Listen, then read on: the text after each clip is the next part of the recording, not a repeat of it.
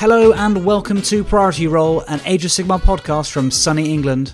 Join us as we discuss the ever-changing character of wargaming in the mortal realms. Grab your D6 and get ready for the Priority Roll.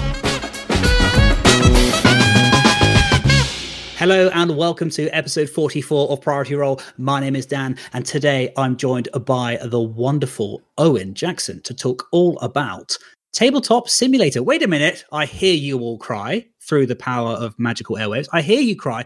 Wasn't there a Tabletop Simulator episode last week? Oh yes, this is part of our ongoing series of TTS coverage. And welcome, Owen, to the show to join into part 2 of that. Thank you very much, Dan. Pleasure to be here. I love talking about Warhammer and TTS. So, looking forward to what we get to discuss. It's going to be very, very exciting because we are today going to be focusing on events and tournaments. And Owen has put on a number of different tournaments over the lockdown period over the past year and continues to do so. And there is not one, but 2 events coming up at the beginning of February. So over the 6th and 7th of February, there is a Hammer Time. What are you calling it, Owen? I'm calling it a Hammer Time Weekender, a bit like a sort of like a music festival. You'd have your sort of soul weekender or your disco weekender. We're going to have a Hammer Time weekender. I was about to say it definitely has a very festival vibe. Are you going to be encouraging people to kind of like put glitter face paint on and wear wellies and that kind of thing? It's mandatory, Dan. Mandatory. It's actually in the pack. Oh, that you could actually put in some tournament points for festival-esque. Yes. Love it. Yeah. Photo evidence necessary. Yes. Absolutely. Cool. Right. Well, back on track. We are going to be talking about events and tournaments using Tabletop Simulator and a little bit about how, I guess, in your experience, having run all these things and watched it develop over the months, how you've seen lists change and players' approach to the game change. But before we do that, let's talk a little bit about yourself. Owen, who are you? Tell us about yourself. My name's Owen Jackson. I live in London. I've been playing Warhammer for about 2.5 years. This feels like a Warhammer Anonymous speech, by the way. It is, yeah. or a really, really crap "this is your life" kind of thing. Yeah, it's been 6 hours since my last game of Warhammer. Has it really been that long, though? No, not from what we were talking about earlier. I have played 3 games in the last 24 hours, so yes, I do feel pretty addicted. But yeah, I loved it when I got back into it. My brother and I, classic story, collected models when we were kids, had a few sort of metal dwarfs still knocking about my parents' loft. Get a bit older, have some more disposable income and maybe not going out partying as much as I used to. So got back into it. And then, the social side of tournaments and meeting people and gaming clubs and going around the country, and now I'm back in. I'm in pretty hard. Love the game and the community that comes with it, and been putting on quite a lot of tournaments while we've sort of not digital tournaments while we've not been able to have real tournaments. So bringing people together and all having a good time together. It's been really good, actually. The highlight of lockdown, I would say, for me. You're quite a recognisable persona in the kind of UK tournament scene, because you've been supporting Rob on The Honest Wargamer in the kind of walkabout table kind of, I'm not sure, are you a table boss? Is that the name? Or what am I? No, table boss is the chap that kind of refers the in-game knowledge to that's Rob. That's right. I'm the roving reporter. I'm the sort of reporter, of course. Yeah, like April O'Neil, I think of myself to Rob's Splinter. Is that a Teenage Mutant Ninja April O'Neil? Yes. Love it. Yeah. Love it. Childhood crush. Absolutely. I was recommended to Rob because he needed somebody, because there's a lovely chap called Adam Chucklebutty who did it for a few tournaments, and then Rob needed someone, and Benjamin said, "Oh, I think Owen would be all right at this." So yeah, it was the Facehammer GT where you were running the Pterodons. I remember the Pterodons, and you were there. You whizzed past our table when I was getting thoroughly trounced by Steve Curtis. Sadly, not in your April O'Neil yellow jumpsuit, which I think you'd look quite fetching. Thank you. But that's when Steve did a number on me before I learned to really harness the power of the Dons. Before I'd become Pterodan, I was merely a fledgling at that point. Yes, yeah, you'd only just emerged from your little egg, and you were just coming out. I was screeching into the wind. Your true form had not yet been realised. Yeah. Exactly. So I did that, and that was fun. And then I got invited to do it a few more times, and I think I enjoy talking about Warhammer, playing Warhammer. So, that's where people may have seen my ugly mug. We've obviously spoken about lockdown and stuff like that. When did you transition into, I guess, TTS enthusiast into TTS-TO? At what point did you realise that there was space for this and that you were the person to do it? Well, there are a couple of factors, really. I mean, a tiny bit of sort of back knowledge on this as such was I was much more of a painter originally, not a great gamer, and the more I got into it, the more the gaming took over. So at the start of lockdown, I was like a lot of people, yes, I'm going to smash this army. I've got these plans. So I think I did like a Delac gang for Necromunda, and then I did a Lizardman Blood Bowl army, and I was thinking, yeah, I'm going to do all this stuff. And then as the weeks ground on, then I realized that it really was the gaming that I was missing, and I'm not really a big computer game fan per se. So it was Mark Brooks who you had on episode 1. So he's very much like he's the gateway guy. He got quite a few of us into it, and then off the course of that, playing a lot of games, realizing the potential, and the people in the community were making better maps, and you saw better models and things like that. Then it was after. I have to say there was one pioneer in front of me, which was Adam Mumford from the Trollslayers Club. I'm sure you know Adam. I do know Adam. Yeah, he's quite a fan of cockatrices, isn't he? He is indeed. Yes. Yeah. I've got a little section in my Discord channel which is lists of legend, and the first list of legend that went in there was the cockatrice list from Adam. But yeah, Adam put on a couple which I attended. And then there was a bit of a lull. I think he had some work stuff to do. And I thought, well, they were really popular. I had a great time. I'm sure other people had a great time. So I looked back, actually. It was on the 1st of August. I did the first Hammer Time. And yeah, for my work, I'm a sort of natural organizer and communicator. So I felt that it was in my skill set to run a tournament. I've never run a tournament in real life as an aside. So it's all been, I'm just a TTS-TO at the moment. And everyone sort of had a good time. And it just grew from there, really. I set up the Discord, and then much like anything, if you build it, they will come. So the community grew and the tournaments grew. And now we're sat here. I think I've got some stats. I've had 8 tournaments with 213 players, and we've had over 600 games of Age of Sigmar, competitive Age of Sigmar. So it's been, quite a transition, and it's kept me busy, but it's brilliant. I've been loving it. So just a couple of quick questions on that. So you've mentioned that you hadn't previously run any events, and without that experience behind you, did you make any mistakes, or did you struggle with any aspect of it, or did your kind of professional kind of project management experience from work come in handy there? It's a tricky one. I mean, I think definitely attending, because I attended so many tournaments in 2019, when I had the bug and I was really, sort of in the zone. So I got the feel of how physical tournaments ran, and I tended to keep all of the packs for the tournaments that I attended. So, people like Mark Wilson with his Blood Tithe pack, and Steve Curtis and Dan George, the Bucks guys, with their Bloodshed events. And obviously all the other events, and I've been to, Six Nations and things like that. I had a good feel for what constituted a good, proper Warhammer tournament in terms of, a very tight pack, clear information, clear timings, clear rulings. And then Adam, through his Discord, he set up, so the way in which it works, you have different channels, where rather than sending people to a table, you just send them to a different voice channel within the Discord. So the general flow of the day was very similar.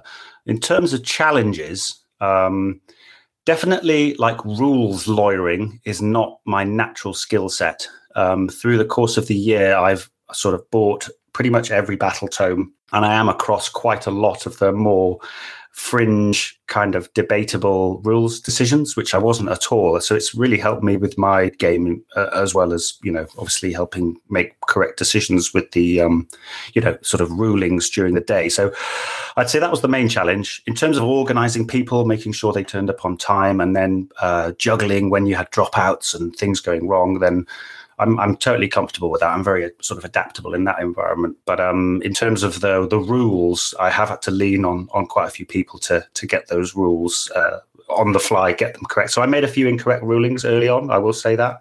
And I would say as well, knowing a lot of the players and generally being friends with quite a lot of the players, does sort of test your impartiality. So I would say those are the two major challenges, but I've sort of grown and become harder with the impartiality and also but better with all the rulings. I think that's really refreshing, Owen, to hear, and really honest of you to say that. Not only admitting that you made mistakes and being open about that, but also acknowledging that those biases might exist already. It would be very easy to, I guess, be slightly arrogant and say, no, of course I'm capable of being biased, despite the fact that they're my friends. But acknowledging that that's an issue and saying, I'm aware that I may subconsciously make decisions without realizing it, and I'm trying to work towards it, is, I think that's very noble. Thank you. Yeah, I think sometimes my mates think I go too far the other way now, and they're like, Owen, how can you rule against me on this? I'm like, sorry, man. Mark gives me a hard time on that.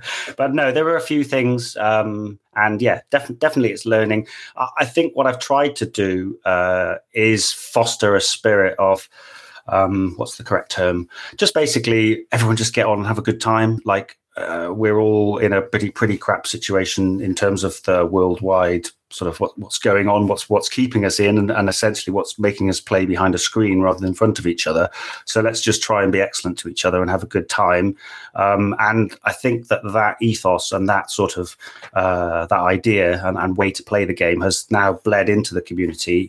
So I haven't had to make as many rulings because they see that I want everyone to play in a fair and balanced manner. So yeah, it's always it's like with anything. I think it's a bit of to and fro between the community and the players and the organizer. You know where I'm going with that sort of thing. No, absolutely, completely agree. And be excellent to each other. Are you going to add on sort of party on dudes onto that as well? To go full Bill and Ted, or you're getting all my pop culture references here, aren't you? Yeah. And then going back to something that you touched on there about speaking to different people about rules. Is it just you that's running it as a TA, or do you have? Is there a team behind it, or a partner in crime that's assisting with this, or are you just a man spinning many plates on your own? Yeah, I'm a natural plate spinner, I'll be honest with you, and a control freak, megalomaniac. So yeah, it's just me. Now, my wife tells me it's control enthusiast, not freak. Nice, I prefer that. Yeah, that may just be her. I think I'm both. I'm enthusiastically freaky, perhaps. No, I like it. I have got. I've as the Discord's developed, I have become aware that I need to sort of put in some sort of house rules and things about etiquette and things to do with abusive language and things like that. So I have put some rules for the Discord in, and then on top of that, I have promoted some of my people that I see in there regularly as the heralds of the hammer. So they are essentially sort of mods, I think you would call them, in terms of they will help deal with any disputes and things of that nature, and they chip in when people have got questions and I haven't answered them immediately. But on the day, I do get offers for a spare player. I've had some really nice people spare player for me, but there has been one where I ran it, organized it all, and played in the whole thing as well, which was quite a stressful, draining day. But yeah, I like to be challenged. So no, yeah, at the moment I do it all myself, but I have very much got people around me who chip in when they need to. Yeah, fantastic. And then one final one before we move on.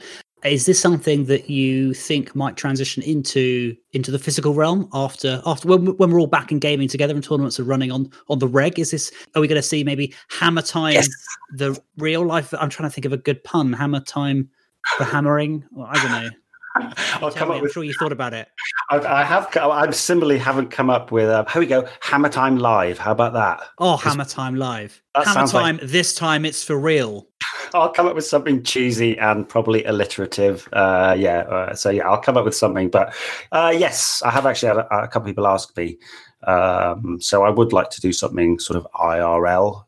Take the ethos of the Hammer Time sort of the TTS events and put them into real life. I really do like the idea of, like when you go to, or one may go to a conference or something where there's a lot of people that don't know each other all there at the same time, and they have those little stickers on their breast pocket saying, hello, my name is. So I want everyone to be there with their like online avatar. So it's like, hello, my name is Tabstar or Antu or Orkman. And you have people walking around go, no way, that's what you look like. And Yeah, that's my vision. So outside of that, then basically 100 plus people, hopefully somewhere in and around London, which has got good transport network, sort of transport links. Yeah, because this is an international fair, isn't it? Yeah. I mean, over the course of the 8 tournaments I've put on, we've got players from all over the world. Some of them staying. The Aussies, I know the Aussies, whenever anyone not in Australia talks about the Australian wargaming community, it's always held up with love and pride and affection. And it's for good reason, because like those boys, and girls, if they would like to come and play, they stay up often through the night. So they'll start at kind of 8 p.m. and then sometimes play through till 6, 7 a.m. in the morning. So yeah, we've got Australians, people from New Zealand, North America. I've got a little list here: Canada, Russia, Denmark, Finland, Sweden, Poland, Romania, Spain. All over really. I'm sure there's some that I've missed, but all sorts of people with different languages. But much like football or love, the language of Warhammer is international. So, you don't really need to know too much to be able to communicate and get through a game. So, it's been amazing. Like that is one thing with TTS. I've got to play people all over the world that without this had never met or heard about or played. And that international element of it is a massive plus, and obviously something that isn't so easy to do in real life. So I'm a huge fan of the international element of Warhammer. I always, looking at the stats for who listens to the podcast and where from, I always wonder on some of the, less than 1% of listeners are from Guam, South Korea, Malta, Philippines, and I wonder, some of the more, Ukraine and Bulgaria, the UAE, Turkey, and Costa Rica. I was just like, that's so cool that either someone's using a VPN, fine, and they live in Slough, or they're tuning in from half a world away and listening to people talk about Warhammer, and I think that's fantastic, and it's so good to see the community coming together, not only because of that community aspect of it. But this is something we were talking about offline a moment ago. It's that I think it pushes players because you can almost get used to, I guess, like a national meta. The UK tournament scene is a phrase that gets used, perhaps overused, but certainly you kind of understand who the big names are and the kinds of people that will bring crazy lists. And there's the kind of people that will do very well on Saturday and then not turn up on the Sunday morning and that kind of thing.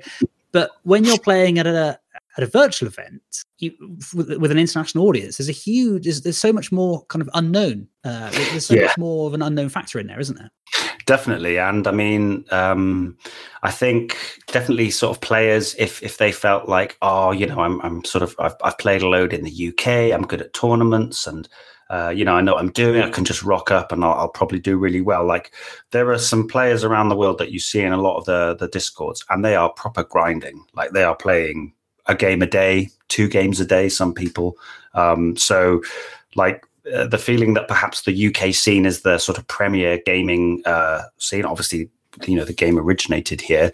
There's very good players all around the world, all playing interesting lists. In terms of like thinking about, the way in which they play, I wouldn't say that I've ever sort of come across a very distinctively different style per se, but it's more about the characters as an individual. You do get some very super hyper organized, very sort of specific kind of players who are very good at those resource management armies, such as like a Bone Reaper's army or Lumineth Realm Lord's army with that resource management element. But then you get some real sort of what's the right term? Kind of wild players who are playing with playing like Skaven or maybe a Destruction army, where there's a lot of wild dice rolling, and they're constantly pushing.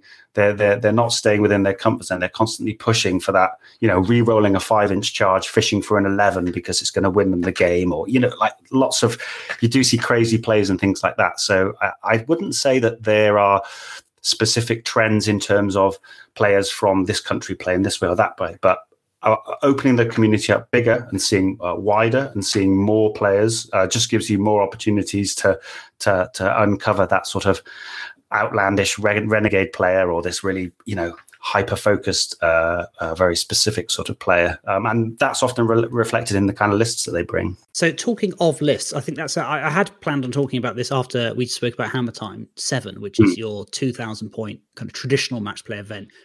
which is on Saturday, the 6th of February. But before we do that, I think this naturally segues quite well in.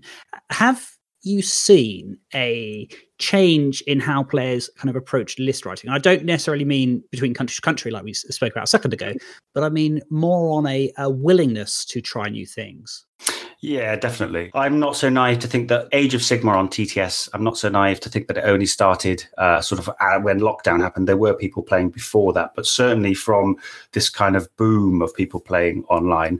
The analogy I can think of is a bit like at the start, it would be a bit like, on a cruise ship, you can walk on and have any food, any cuisine, and you kind of go a bit mad. You might have like a Chinese starter and, then you might have a curry and then finish off with some kind of crazy pudding. But then after a couple of days of that on the cruise ship, you might be like, oh God, I just want to have, a straightforward, pie and mash and a bowl of cereal for breakfast and, no pudding. So you started off with like crazy lists. So, and I think that's set the tone for what people thought of TTS Warhammer as, and potentially put some people off. So I did have a little think about lists before we started chatting today. And, you saw the very egregious Salamander spam pre the FAQ or pre the points changes. So, lists with all manner, I don't know how many you could fit in the end, but it was a lot. I think it was 12 or 15 salamanders with point and click teleport, which would just hose things off the board. Or a slightly more fun one would be the Cockatrice spam list that Adam Mumford ran, 13 Cockatrices in the Beast of Chaos. Or recently, a chap called Darren Parks ran 170 Ungor Raiders in a one drop, I believe, with rerolls and all sorts, and we named that the Goat Dacker list. So at the start, it was very much like a kid in a candy shop. You can pick whatever you want and you'll play crazy things. I'm going to play 15 gun haulers, and then more and more it's honing down to people playing perhaps an army they want to buy, or a list which is what they've got, say 1,500 points of what they've got physically, but they're just wondering about the last 500 points and they want to try out, a few different options. So you have seen it definitely pare down from the crazy wild early days, and now I would say that the lists that you see winning on Tabletop Simulator, winning my events or winning some of Pask's events, like the Butcher's Buffet was a big tournament recently. They're the lists that you would have seen, I believe, on the tabletop if we were playing in real life. And again, on the lists front, there's definitely been lists that have come out of this time, people having the opportunity to play with and really practice and hone lists perhaps made with expensive models. So you may have seen the Knights of the Empty Throne Varangard, sort of 9 Varangard in a Plague Touch Slaves to Darkness Mark of Nurgle. That I know there are people around the country painting Varangard based off their experiences on TTS. And my favorite to come out of, I think people were playing it before, but again, this has been honed, is the Smash Bat. I'm not sure if you've heard about the Flesh Eater Court Smash Bat, but that's definitely something which it's fun. It's got an element where perhaps people might not have been practicing it or playing with it if it wasn't for TTS. Is that also known as the Nuclear Vargeist? Yes, the Nuclear Vargulf. That's the one. Yeah, Vargulf, rather. Yeah, I get my Vargeists and my Vargulfs mixed up sometimes. No, that's really exciting because I'm actually due to chat to Chris Welfare, who is a fan of the Smash Bat or the Nuclear Vargulf. He's due to come onto Priority Roll in the next few weeks to talk about his Flesh Eater Courts lists, actually. Okay, yes. So I won't spoil that then. I won't go too much into that. He's been running double Royal Mordant's Hollowmorn for a while. Yes, but he and I are of the opinion, and this was initially come from him and a chap called Arthur Vulgaris in he gave me some ideas on the list, another Australian player, Gristlegore Smash Bat, we think is the one. So exploding sixes and fighting when he dies. The other day I did 72 damage with him in essentially one activation. So nice. Well, we need to chat Feck after this because I have cunning plans, but let's not sidetrack ourselves into that for now. So essentially, that's something that I mentioned in the previous episode with Mark, is that I think the extreme nature of some of the lists in the initial period was something that slightly put me off. And I think, as you say, that's kind of settled down now. And if people are looking to kind of get back in, and they, much like Mark said, if you consider TTS this kind of hive of 21 flame spewing salamanders or something like that, or 119 Jezzails, then sure that those lists existed. Adam Mumford will always bring his cockatrices to a physical tournament. There are always going to be the crazy lists out there. Yeah, definitely. And I think that those fears were valid because there was a fair bit of that going on at the start. A lot of people just use it as an opportunity to try something that like a completely brand new faction. So a lot of people were playing the new Legions of Chaos Ascendant at the start. And then there are trends, I think, with the opportunity to play pretty much 24/7 if you wanted to, with, one Discord server goes a bit quiet when people go to bed. And then on the other side of the world, everyone's waking up and wants to play Warhammer. So you've got the opportunity to play so much that I think that those spammy, nobody, it became boring. It's boring for the person who's winning all the time with Croak and 15 salamanders, in the same way as it's boring to get hosed. So, there did actually used to be people saying, looking for a game, anything but Seraphon. So I think that those lists got weaned out, and now people are just playing tough lists, but there's lots of, and there is room. I don't want people to think that TTS is this pure sort of den of matched play filth. Like loads of people just want to blow off steam at the end of a hard day's work, and they want to play their fun, spider heavy Gitz army, or they want to play some Sylvaneth, or they want to play beasts, or something which is considered to be not at the top tier. And there's room. I love that you've just mentioned Spiders and Sylvaneth, an army that I can see within my reach, and an army that I've got in my Element Games basket at the moment. Me and you both, man. I've got 5k of Sylvaneth, and it pains me. It's easier to carry those trees around when they're just pixels, though, Dan. So no, that's true. And I haven't bought, and this is a great point, Owen. I haven't bought the Sylvaneth yet because I haven't tried any lists yet. Yep. And I want to do that. So maybe I'll be running Sylvaneth at Hammer Time. Mate, please do. You need to get those numbers up. There's not many. There's not many Sylvaneth in my my data for army representation or anything. I mean, to be honest, I was probably going to go with Seraphon, but now that you said people don't like Seraphon, I don't want to be that guy. No, don't be that guy, Dan. You don't be that guy. I mean, it would have had Pterodons in it. It's fine. Pterodons are secret filth, man. I've played against 12 Pterodons. It's just like 12? A wave of death. Those are rookie numbers. Yeah. See, that's the thing. You see, you could bring that, and if anyone ever questioned, you'd be like, mate, I've got the army. Or you had. Oh, well, I don't anymore. I've sold it. But this is a great way to relive the glory days. So tell us about Hammer Time. We're starting to chat about Hammer Time. So tell us about Hammer Time. If people have tuned into this to listen to what the event is, this is where the timestamp will start. Hammer Time, go. Hammer Time, cool. Okay, so Hammer Time Weekender is going to be Hammer Time. I did a quick poll. I like to find out what my players want to do. I tend to sort of listen to people and take feedback. So I did a little survey. Do you want pure match play, or do you want something fun, a bit of comp, a bit of sort of not necessarily banning armies, but a bit of something different? And I literally had a 50-50 split. Half the players wanted pure competitive, half the players wanted to have a bit more fun. So I thought, we live in a democracy, let's just do both. So then Hammer Time Weekender came around.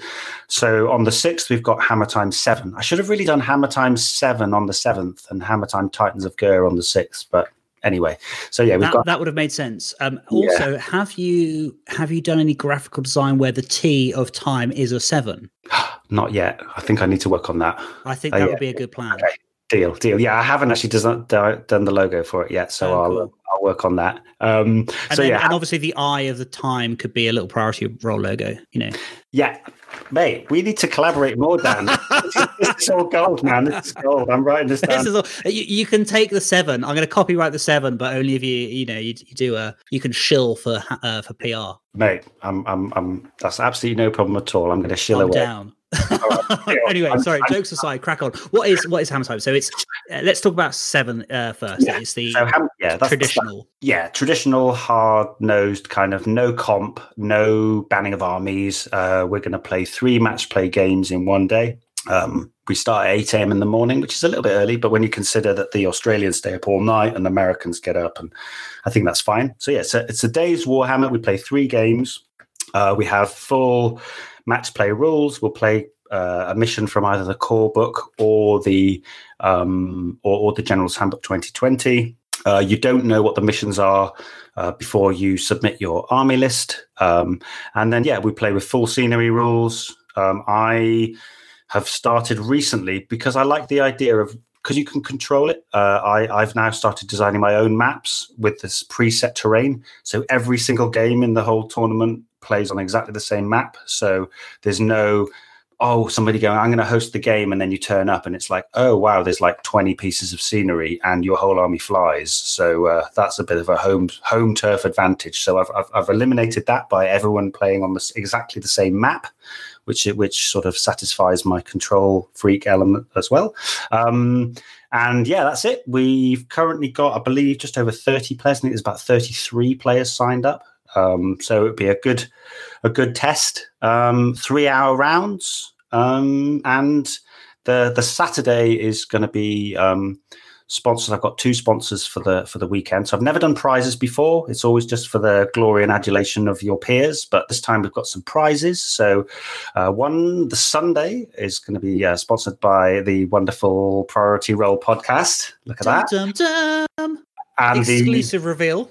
Indeed. And the Saturday is going to be sponsored by the lovely guys at the Bad Moon Cafe in London. So the winner is going to take away a Start Collecting box of their choice. And I'm going to post it anywhere around the world. So, I'm looking forward to that shipping bill. But whatever, I don't care. It's all good.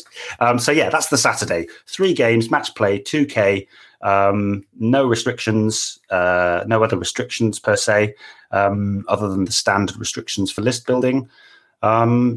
Turn up, play 3 games, and hopefully walk away with a new addition to your army. That's the Saturday, and then the Sunday is a bit more fun. Which one are you going to play? You're going to go for the hard edge one, aren't you, Dan? Because I'm going to go for Saturday. Yeah. Nice. So the Sunday, what I've done with that one, it's a different start time. So I've got a midday start time because that means that a lot of the North American community can join. Because midday in the UK is 7 a.m. on the East Coast. So you tend to get a lot of the North American community joining. So that one's midday till 10 p.m. Once again, 3 games, and we are playing match play rules. But this one is Hammer Time Titans of Ger. So essentially, it was just a bit of feedback. I had somebody throughout, I think it was Dan Unsupervised, a lovely Australian gentleman who's on Rob's Honest Wargamer show. He just said during the coverage, he was just like, imagine, it's limitless. Imagine you had a whole tournament where everyone had to bring a Mega Gargant. And a little light bulb went above my head, and a little light bulb went above one of the Heralds of the Hammer, Charles Colonel Cabbage. And he said, this is a great idea. Let's do this. So we're doing it. Yeah. So every army has to bring a Mega Gargant. It's all going to be set in the realm of beasts. So all set in Ger, hence the title Titans of Ger. List building wise, my feeling, I have to say, the more I've played the game, the more I've actually liked having some story built in. And I tend to sort of name the odd character now, and I'm leaning into that narrative element a little bit, whereas I'm probably a bit more dismissive of that at the start. You get your battle tome and you just go straight for the rules. I don't even know what that first section of the book is, but now I lean into it a little more. So the narrative or the idea for people to build their lists around is that there's a sort of civil war, or there's a great upheaval in Ger.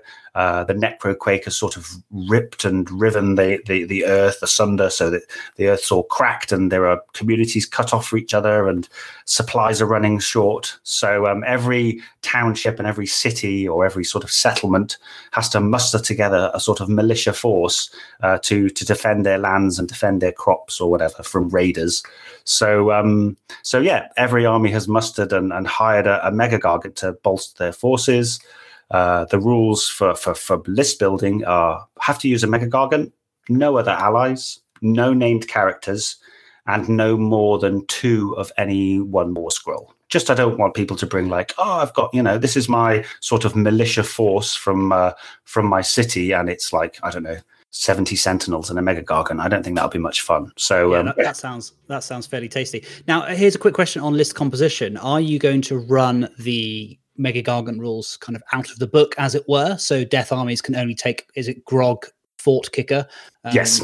Or are you going to allow everyone to have access to everything? Really interesting. I tend to like to let ideas percolate for a little bit, And then I just put it all together at the end when I do the pack. So at the time of recording, I'm undecided. I do like the idea that because the destruction for all the listeners, the destruction army can take any of the 3 Mega Gargants, but then the other 3 Grand Alliances, they have to take a specific Mega Gargant.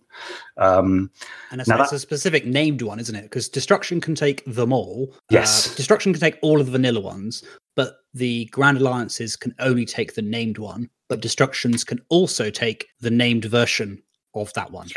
Yes, exactly. Which obviously I would allow people to rename them all. Otherwise, it might be a bit odd if I had sort of 20 Bundo whale biters running around. So with that in mind, I'm thinking on the fly. I'm thinking perhaps just to foster. There are restrictions already that I've put in place. So to foster sort of more list diversity, I think I'm leaning towards every Grand Alliance can take any of the Mega Gargants, and then there's no stipulation on them having to be named. They have to use the rules for the named mercenary Mega Gargants, but they can take, Order can take the Gatebreaker, for example, rather than the. I'm trying to remember all the names of them now, but rather than the one that does all the kicking. So that's my thoughts, actually. In this last 2 minutes of me rambling at you, Dan, I've realised that I'm going to allow any Grand Alliance to take any of the 3 Mega Gargants. Very exciting. Yeah. And this is obviously non-binding, so if you do change it, do check the pack team, because Owen may change his mind. So don't take this as written in stone. So, how do you think that's going to change? Approach to list writing. Do you think it impacts some armies more than others? Good question. I would like to. I've had a couple of messages like, "Oh man, it just feels like a 500-point tax," and I'm a bit like, "Oh, don't be like that." I'm sure that you can make things. I think it's a tricky one. People are saying, "Oh, it feels like a 500-point tax." Well, there's a 2,000-point tournament the day before. Exactly. You just choose your battles, right? It's really funny. Virtual feat. Exactly. And it was really funny. Like, I think people who were so sold on the idea and loved it, you had a massive influx of people for the Sunday for Titans of Ger. And then gradually over time, the pure competitive Saturday their numbers have gone up. So I think currently, as we speak, I've got, let me have a little look, actually. Here we go. Tabletop TO. Again, I need to give a shout out to Tabletop TO because the wonderful piece of software that's allowed me to run these events. Hammer Time 7, we've got 32 players, and then Titans of Ger, we've got 23. So exactly like you say, you can choose your battle. If you feel that the restrictions aren't for you, then there's an event the day before which will suit your needs. But I'm hoping to play actually on a Sunday one. I think a sort of low model count army with throwing a Mega Gargant around sounds like a lot of fun, and I reckon I can do that whilst running the event. So I'm going to be facing the same list building challenges as all the players. It's exciting. That sounds pretty cool. Let's talk about getting involved in these events. If you've listened to this podcast and you're thinking, hey, this sounds amazing. First of all, what's Tabletop Simulation? How do I get involved? Well, I will point you towards the previous episode where we go through that. But also, how do I get involved in one of Owen's fantastic events? Owen, how do people sign up? Is there an email address or is there a website? That kind of thing. Talk us through that. The whole tournament is run in a piece of software called Discord. Now, that can be an app on your phone, which some people use just because it's a way it's like a game. I don't know the core, like where Discord started, but if you'd like to get involved in one of my tournaments, then you join the Hammer Time Discord server. Effectively, it's just a hub, I want to say, where you can join. Lots of other gamers are in there, and that then gives there are voice channels. So effectively, say for normally you turn up at a tournament and you have your bag of models over the top of your shoulder, and you turn up and you unload, and then you're told to go to table 1 or table 3 or table 6. So effectively, you would turn up at the briefing. There's a channel, like a general chat channel in my Hammer Time Discord. So you join the Discord. Then on the day of the tournament, it's in the pack. It says 10 to 8. Come to the general chat. All the players come into the general chat, and you've got people sort of having a little chit chat between themselves. I'll do the announcements, and then I'll say, right, off you go to table. Here are the pairings. You're on table 4, and you just effectively go to a voice channel which is numbered in the same way as a table would be numbered. You meet your opponent and have a lovely game of Warhammer. That's pretty much it. Join the Discord. So you download the Discord. It's a free piece of software, and you sort of set up your own little avatar in there. You can call yourself something fun. I've got some fun player names in there, or you can just call it your name in real life. And then, join and off we go. That's it. And now, so do the players create their own kind of game sessions, or do they join pre-loaded game sessions? They would, in advance of the tournament. So I would recommend, obviously, you should join the Discord at least, I would say, 3 days in advance. So I would say if you wanted to join in, I would definitely join the Discord somewhere around about, let's say, the 1st of February. I'd say 5 days before the first event, before Hammer Time 7. So you join that Discord, and in there'll be a copy of the pack. There'll be all manner of different announcements and pieces of information about list writing. And then effectively, when you are paired up into your round one game, the first question you'll ask either of you will be, who wants to host? You tend to want the person with the best internet to host. So if, for example, you've had a couple of practice games and your ping, which is something which is in the top right-hand corner of the Tabletop Simulator screen, if that number's constantly quite high and you find that your voice is a bit laggy, then you wouldn't be the best person to host. So, your first question is who's going to host? And then I will have, as part of the pack, you will have downloaded the 3 specific maps for each of the battle plans. So the person will load that map up and then you'll play the game. And then effectively at the end of the game, rather than walking up to the TO's desk with a slip of paper with it filled out, I just have a set way in which the tournament result or the game result is logged. So it's sort of, player A, major win, 18 points to 2, auxiliary objectives attempted the bait, failed, attempted assassinate, successful. So that's all logged. And then, then that information, I then transfer that information to Tabletop TO, and very much in the same way as a normal tournament, when all the information's come in and all the games are finished, I'll then do the round 2 draw. I'll then spread that information out to the tournament, and you'll have another table number to go to for your next game. I think one thing it would be remiss for me not to say is effectively consider it this way. Tabletop Simulator is you playing the game, and then Discord is the way in which you communicate with your players. So whether it be a tournament game or a pickup game, like a friendly game, unless you know the person really well and you're friends with them and you're sort of phoning them on WhatsApp and talking that way, Discord is the way in which you communicate with your player. The communication is not done through Tabletop Simulator. I hope that's clear. Yeah, absolutely. And I think not wanting to speak for you as the TO, correct me if I'm wrong, but would it not make sense for people to remain in the Discord channel rather than use a private form of comms, just so that you as a TO can pop in? Do you move between tables to kind of check how everything's going and that kind of thing? And would players having a private channel that no one else is in, would that be an issue, or is that something that people are allowed to do? No, I think just from me as a TO, I know that every player is at their table and nobody's hanging around waiting for their opponent who's fallen asleep during their 1 hour lunch break, or they've had a really crap time in game 1 and lost and rage quit and cleared off. I won't know. I have to visually check through all of the voice channels to see that there are 2 players in each one of them. And as soon as I see there's only 1 player after 10 minutes of the round starting, I'll know, okay. And I'll jump in and I'll be like, so has your opponent not turned up? I'm like, no. And I can see who's online as well then, you see.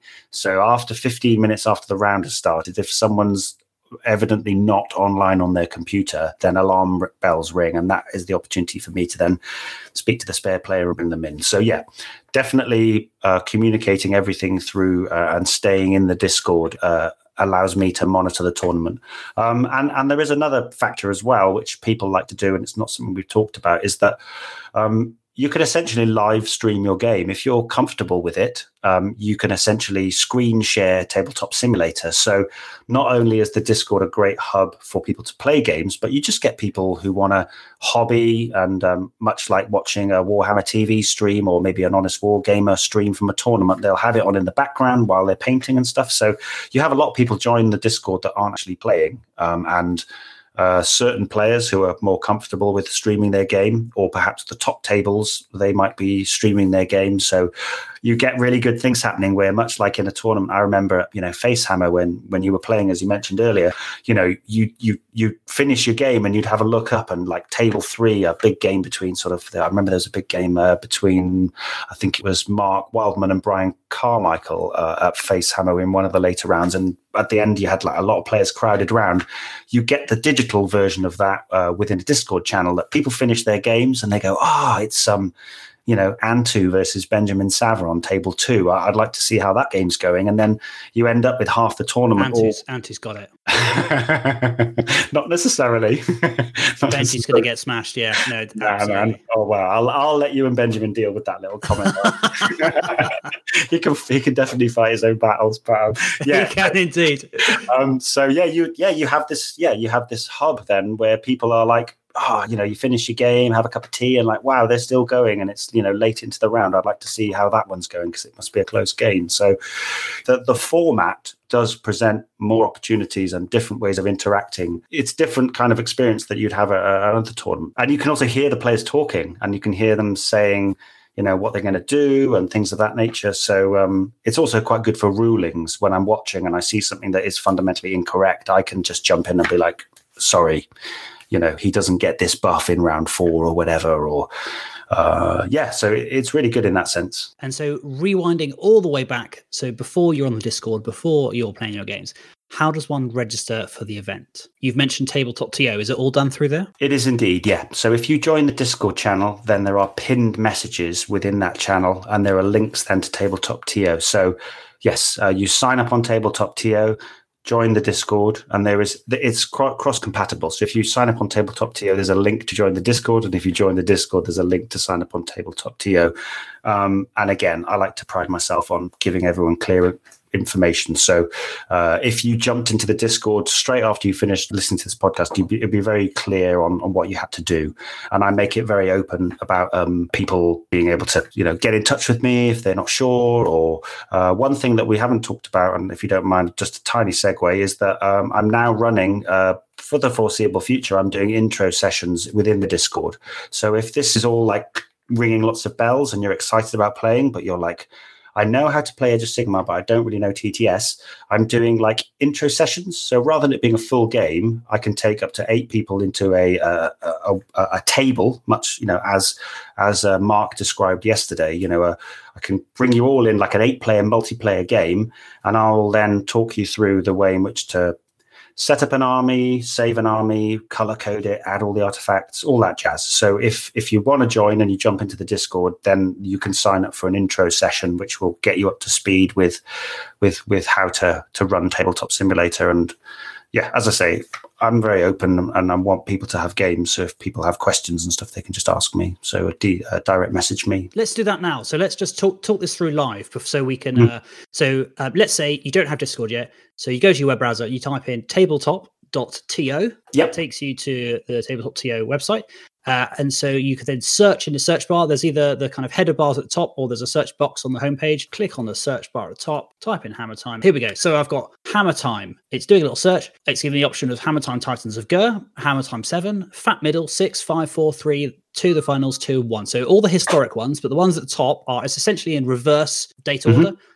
So Hammer Time's Titans of Ghur at the top and Hammer Time 7. So I want to sign up to Hammer Time 7. I'm going to click that. I can see here that it's running on the 6th of February 2021. So for anyone potentially from the US that's looking, that's year, month, day. I know the US put their dates in the wrong order. So if anyone's looking at that and can be confused and thinking it's on the 2nd of June, that's why. So I've clicked on that. It's an event run by Owen Jackson in the United Kingdom in London. But clearly this is a virtual event. This is just, where you're based. There's 32 players out of 50. Is 50 the maximum? Or no, I'll keep pushing that up. 50? I mean, if someone's reading this and it's already on 50, is there a reserve list or can you keep pushing it? I can keep pushing it. I will once we sort of finish the pod. I will probably just push it up to 80 players.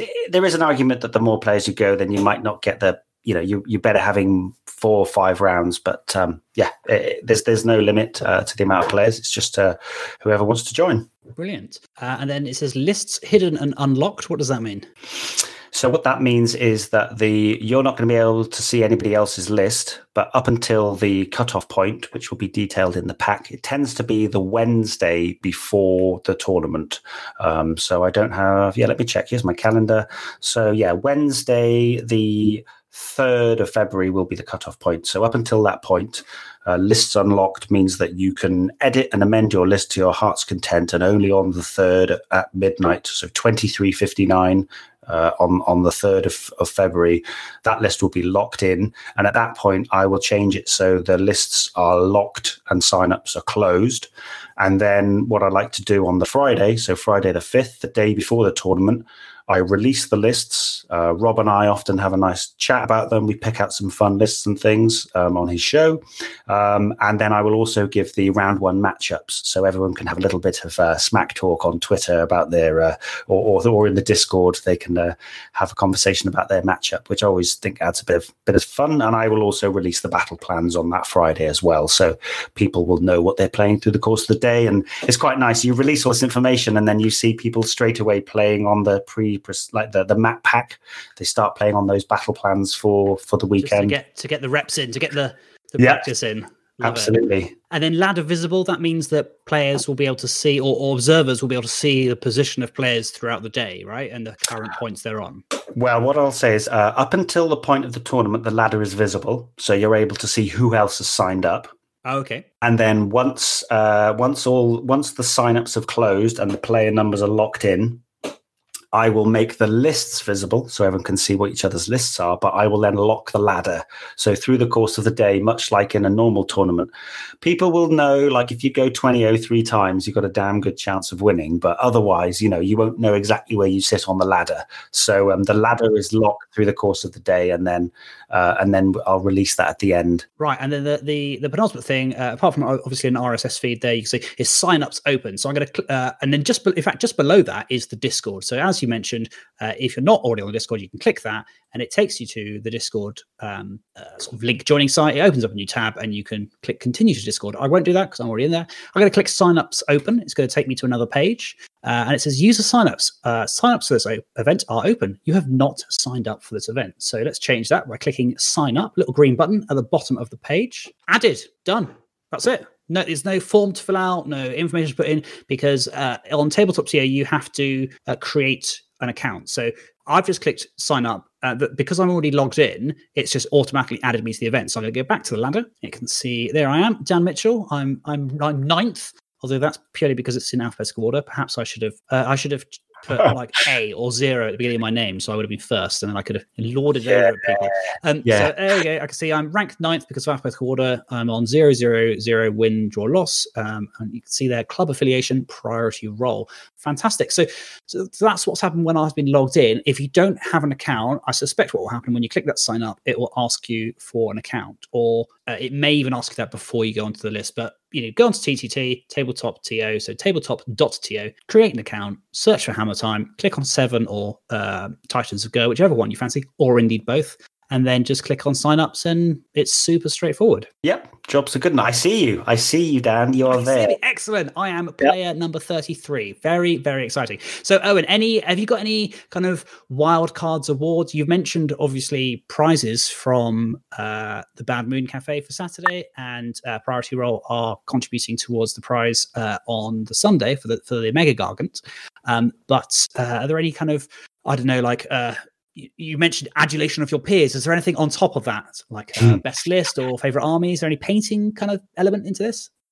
You know what? I have thought about that. The one thing we didn't discuss was the nexus of this whole thing was I ran a little tournament for my 40th birthday, and I did do a painting thing for that. So everyone submitted a picture of an image, a picture of a model they painted, and my partner Anna then chose the winner. But I don't have painting for this one. But what I do have is, and I think that this is particularly pertinent when we're all sat behind screens, but I love the favorite opponent vote. I think, again, leaning into what I said earlier, there's no excuse for not being excellent to each other. So I have a favorite opponent. That could be, they could have a great list, or they could have just be generally a lovely person. So I think Mark Brooks, who you had on yesterday, he's done the double twice. He's won the tournament and got favorite opponent twice, which is just Knight of the Inner Circle type thing. Yeah, exactly. So there's that. And then I have a little fun award that I came up with called Watson's List Whisperer Award. So effectively, I send Darren Watson, Positive Victim, I send him all the lists, and he's a little bit of a list writing legend in his own right, and he gets asked about lists all the time. I get him to pick out a list that's maybe a little bit off meta, or uses a battalion that's really unseen, or just a really cool idea. So he then picks that out, and you have a proud owner of the Darren Watson List Whisperer Award. So we have favorite opponent, List Whisperer, and then the top three, and the winner will take home some goodies this time. So yeah, that's what we're doing each day. Fantastic. And then I mentioned painting. It might seem very strange to have a painting award for a virtual event in which you don't have models, but I think actually that's a really cool way of, I guess, bringing the physical hobby into this virtual way of playing, is that you just paint one hero or one model from that army, or even like a Warcry band or something like that. It's, for me, who has such a kind of hobby butterfly approach to the game, being able to try out a new army and just, because often I'll see a model or a unit and say, wow, wouldn't it be cool if XYZ? And then I'll build a 2,000 point army for it. I'll buy that 2,000 point army. I'll then paint one or two of those models, go, yeah, I was right. It does look cool with that conversion in that scheme. Cool. Okay, job done. I don't really want to do 2,000 points of that thing, but now I've got it. So being able to go a bit rogue with a crazy list of an army that I don't have before, and just build one Warcry band or one character, it allows me to satisfy that gaming curiosity, but also progress my hobby, maybe push my painting, try something new, more flesh if it's on Beastman or fur, that kind of thing, or try something a little bit different with green if I'm doing an Orc army. Yeah, it's quite a nice way of combining the two, virtual and physical. Yeah, you know what? You give me an idea, actually, Dan. Maybe what I'll do, I think I've bitten off enough for this one, but let's say Hammer Time 8 or whatever form in which it takes. I'm going to do a painting prize. Everyone submits one model, as you've said, and then I'll arrange for it to be scanned or use photogrammetry to then create a digital version of it, which they can use in Tabletop Simulator and base their army around it. How about that? That sounds very cool. That sounds very like a good thing for like a narrative game where everyone picks like a hero, or indeed uses the hero creator in the General's Handbook. Yes, yeah, I like that. Hammer Time Apotheosis. That's right. Yeah. Yes. Ooh, Anvil, hammer. Oh my God, Dan, we're doing it live, mate. This is good. This is good. I like it. Can I get in a cheeky sponsorship there, sponsored by Priority Roll? And I'll do a prize for the best person who creates a model, whatever. Whatever the model that they create, we'll work out a prize for that. We're shaking hands across the airwaves, okay, sir? Virtually shaking hands, a social distance virtual handshake. I love it.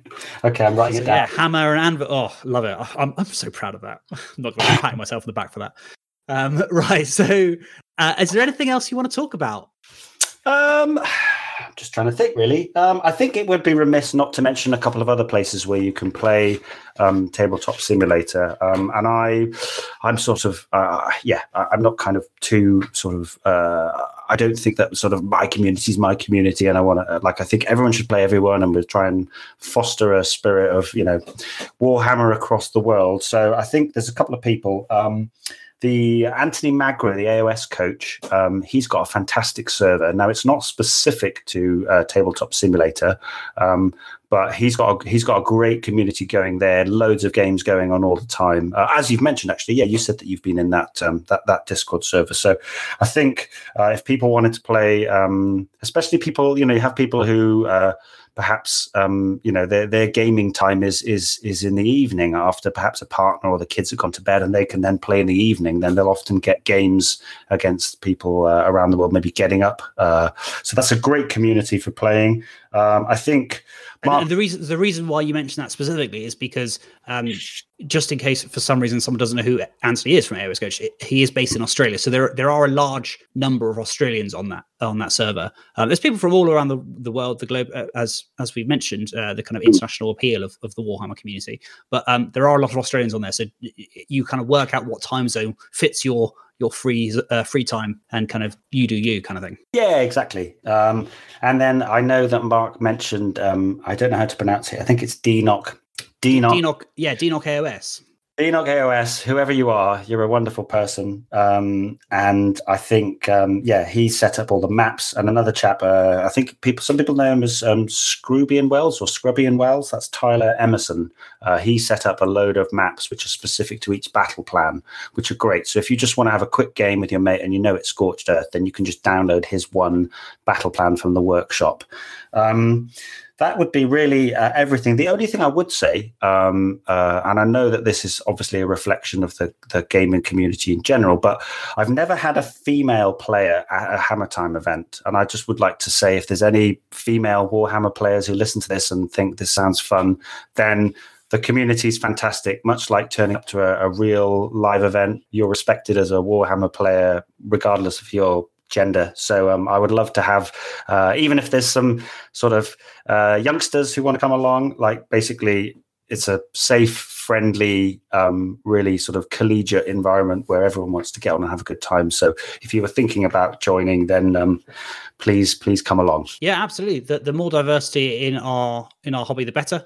And it would be really cool to see more people, whether it's young people, more women, or just, new players in general. That's something, especially if people are a little bit concerned about tournament gaming, whether it's the right environment for them. I know players out there, or people in the hobby community who have got things like agoraphobia or some quite severe disabilities. Being able to play tournaments might not necessarily be an option for them, but being able to play virtually might be something where they can get that kind of tournament fix, whether it is kind of cutting edge or more of a kind of chilled out narrative game. Yeah, definitely. And even though we play a miniatures game, I do know of some players who've never actually played physically and never knew about Warhammer until they started playing online, which is quite mad to me. But so they don't actually have an army yet, or at the start of lockdown they didn't have an army, but through the wonder of Discord and TTS, they found Warhammer, loved it, and now they're buying the models and getting into the painting. And it's amazing in that sense. It's great. Fantastic. Well, Owen, thank you ever so much for joining me on Priority Roll today to talk about Tabletop Simulator and your event specifically.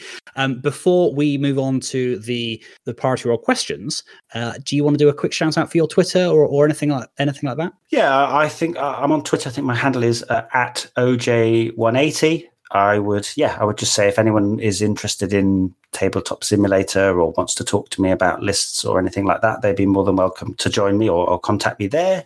And then, through the course of the lockdown, I've not only been running the tournaments, but I've started doing a regular show with Rob over at the Honest Wargamer. So if they're interested in learning about what's going on in these tournaments, then I do a show with him on Mondays at 12 on Twitch, which is always a good time. We have a good time talking about Warhammer. So if that would be my two shout outs. If people want to see what I'm up to or have a conversation with me about Warhammer, that'd be great.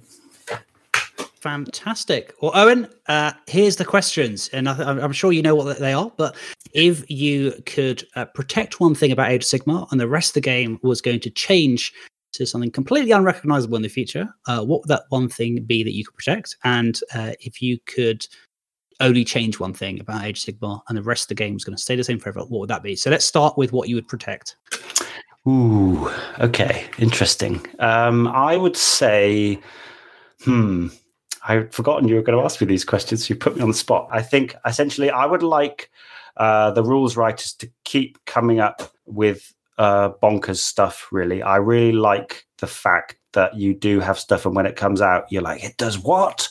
So, kicking objectives or knowing who's going to go next in the battle round, or, like Dark Prophecy, or all of these which on the face of it are like, whoa, that I don't want the game to become, whilst we complain about balance, I think the imbalance of the game helps make it dramatic and exciting, and those amazing moments of things that are, there's a very small chance of something happening, and then it all comes off in a wonderful, flurry of amazing dice rolling. I would just like the bonkers nature of the game to stay. I don't want them to sort of clip the wings of AOS at any point and make it too too balanced. Keep the imbalance, keep it crazy. That's what I'd say. Keep the madness. What's your favorite bit of madness in the game at the moment? Oh, wow. I think one of the most powerful bits of madness, and I'm going to have to go back. Okay, I've got two for you. I think from a purely competitive thing, I think the madness of how good Croak is cannot be not mentioned there. I think his ability to reach out across the board and affect the game and spew mortal wounds from his Balewind. I think, yeah, when you see some games happen, like, okay, I got a bit of madness here for you, okay? This is a bit of list tech with bound endless spells when you're running Croak, okay? So you got your bound Geminids on the board. You win priority, but you still get to move them because they're bound. So you move your Geminid over 2 units. So the Dark Geminid hits the unit of Putrid Blight Kings, -1 attack. And the Light Geminid, let's say it hits a big unit of Plague Bearers, -1 to hit. So then it goes to the start of your turn.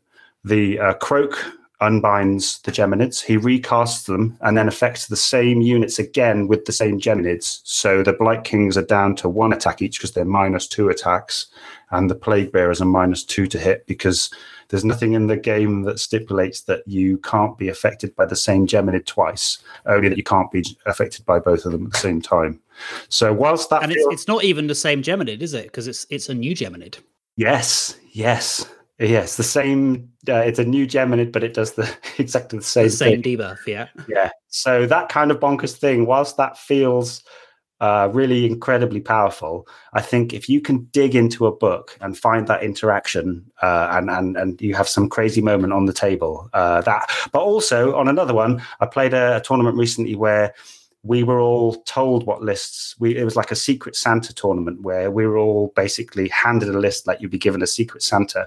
And I ended up playing against Thunderscorn Beasts of Chaos. And there was a rule. I don't know if you know about this rule, but it's something like, if I remember correctly, if you both roll priority and it's a draw. Is this like if you get a draw, you get zapped with lightning? No, like every one of his units healed. I don't know if it's a 1 wound or a D3 heal. Oh, no, that's right. I think they get zapped with lightning, and it's healing. Yeah. So I was like, I was a bit salty, and it was the end of the day, and I was losing terribly with a triple. I got handed a triple Verminlord Deceiver Eshin list, which was pretty nuts to play.